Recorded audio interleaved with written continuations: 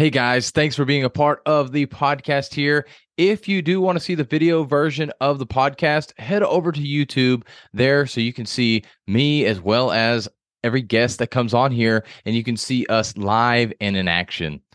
Leaders come in all shapes, sizes, and ages. So today I actually wanted to direct this towards kids.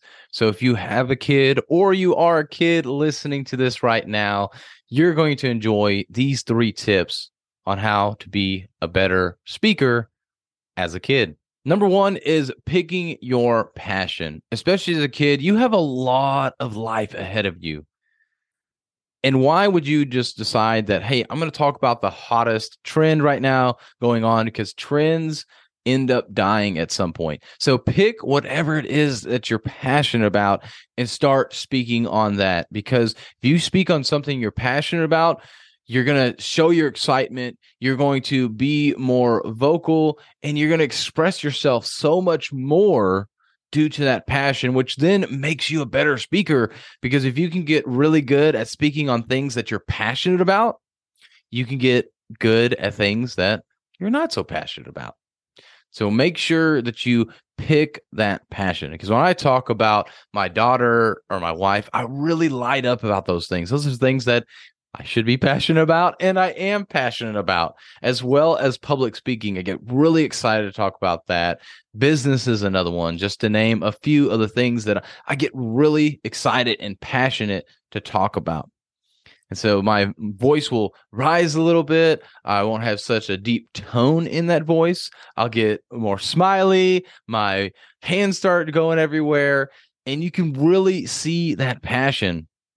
But if I have to talk about organization and things of that nature, and it's hard for me not to kind of still sound excited, but I won't be near as excited when I talk about that, especially in everyday life. I'm here on a video or podcast, however you're watching this right now. So you probably can't tell that I have a lot of differences. But if you talk to me on a day-to-day basis, you would say, you can definitely tell Philip really doesn't like talking about organization and structure. He'd rather talk about helping people, business, public speaking, his wife and daughter, things like that. So you want to make sure that you have that passion, because you can get better and better at speaking.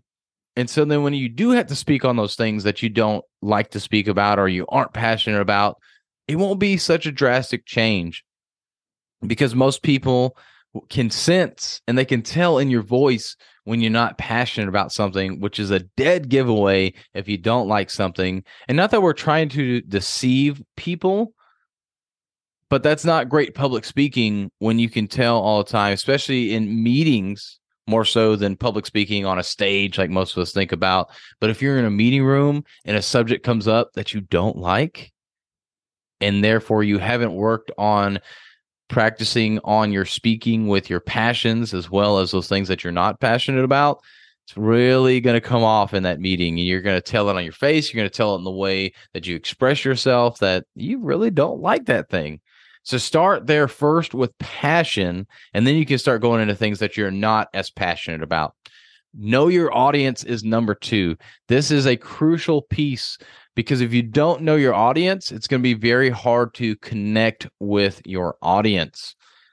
Just like as leaders would want to then connect with employees, so people that are technically beneath them, they don't have all this information in their head.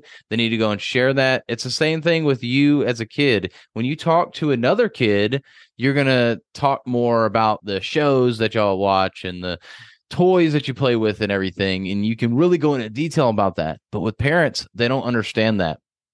This is going to date me a little bit, but I remember when I was a kid and I would talk about Pokemon all the time. Oh, Pokemon, so awesome. I had the cards, I had everything. I was nerding out on Pokemon. You would have thought maybe I was Ash the trainer. Okay, maybe not that far, but you would have thought that I was really into Pokemon. And nothing annoyed me more than whenever one of my aunts, actually a couple of my aunts, would be like, "Oh, Pokemon, a Pokemon," and I'm like, "It's Pokemon, not Pokemon," and I would get so frustrated with that. But I knew my audience, and in this case, it was an aunt or an uncle, so I didn't get mad at them. But think about that: if you're speaking in front of people, you might get a little irritated by that they're not saying it right. Or they're not saying your name right, which is a little understandable because people should be respectful of you and say your name properly. But if they do say it wrong or they say something wrong or take things maybe the wrong way, you have to learn that who is your audience right here. Are they going to jeopardize whatever goal I'm working towards? Are they going to understand everything? Okay, I'm going to give them grace because they're not into Pokemon like me. They're not into the things I'm in, and so they don't understand all those details, and that's okay. So you want to make sure that you know that audience. And then finally, just practice. You are young. You have a lot of time to go. And the best thing that you can do is just practice over and over and over again. Find any opportunity that you can. It's amazing the technology that is here today. When I was growing up, there was not YouTube. There was not podcasts. There was not a phone with cameras. Like I got 3 cameras there. I got one on the front. I got 4 cameras on my phone right now. That was not a thing back in the day. You had a flip phone that had the worst camera possible, and it didn't even start out with a camera. I luckily was there in the age where this all started coming together, so I got a lot of this. But practice with all the tools you have: YouTube, podcast, social media. Use those platforms, as long as it's approved by your parents, to be able to help you with that. It's free to post videos. Podcast costs a little bit unless you do like anchor.fm or something. But you can use these other platforms and post videos of yourself. And you're going to stink at first, and that's okay. But you'll get better over time. So just practice and continue to practice. And by the time you're an adult and you really need these skills, or by the time you're in high school where you're actually starting to do real presentations, you're going to knock it out of the park. You're going to be the best speaker there and the best presenter because you've been practicing all these years. So do these 3 things. Pick your passion, start speaking on that all the time, know who your audience is, and practice. If these tips were helpful for you, let me know how I can help you more, what subjects you want me to talk about. I'm here for you. So go out there and have a healthy and blessed day. Thank you for listening to another episode of the Speaking Sessions Podcast. If you got anything out of this episode, make sure to leave us a review and share it with a friend. If there's anything you would like to hear on the podcast, please let me know. Shoot me a DM with your question or topic you want me to cover, and I'll make sure to cover it on a future episode. But with that, have a healthy and blessed day.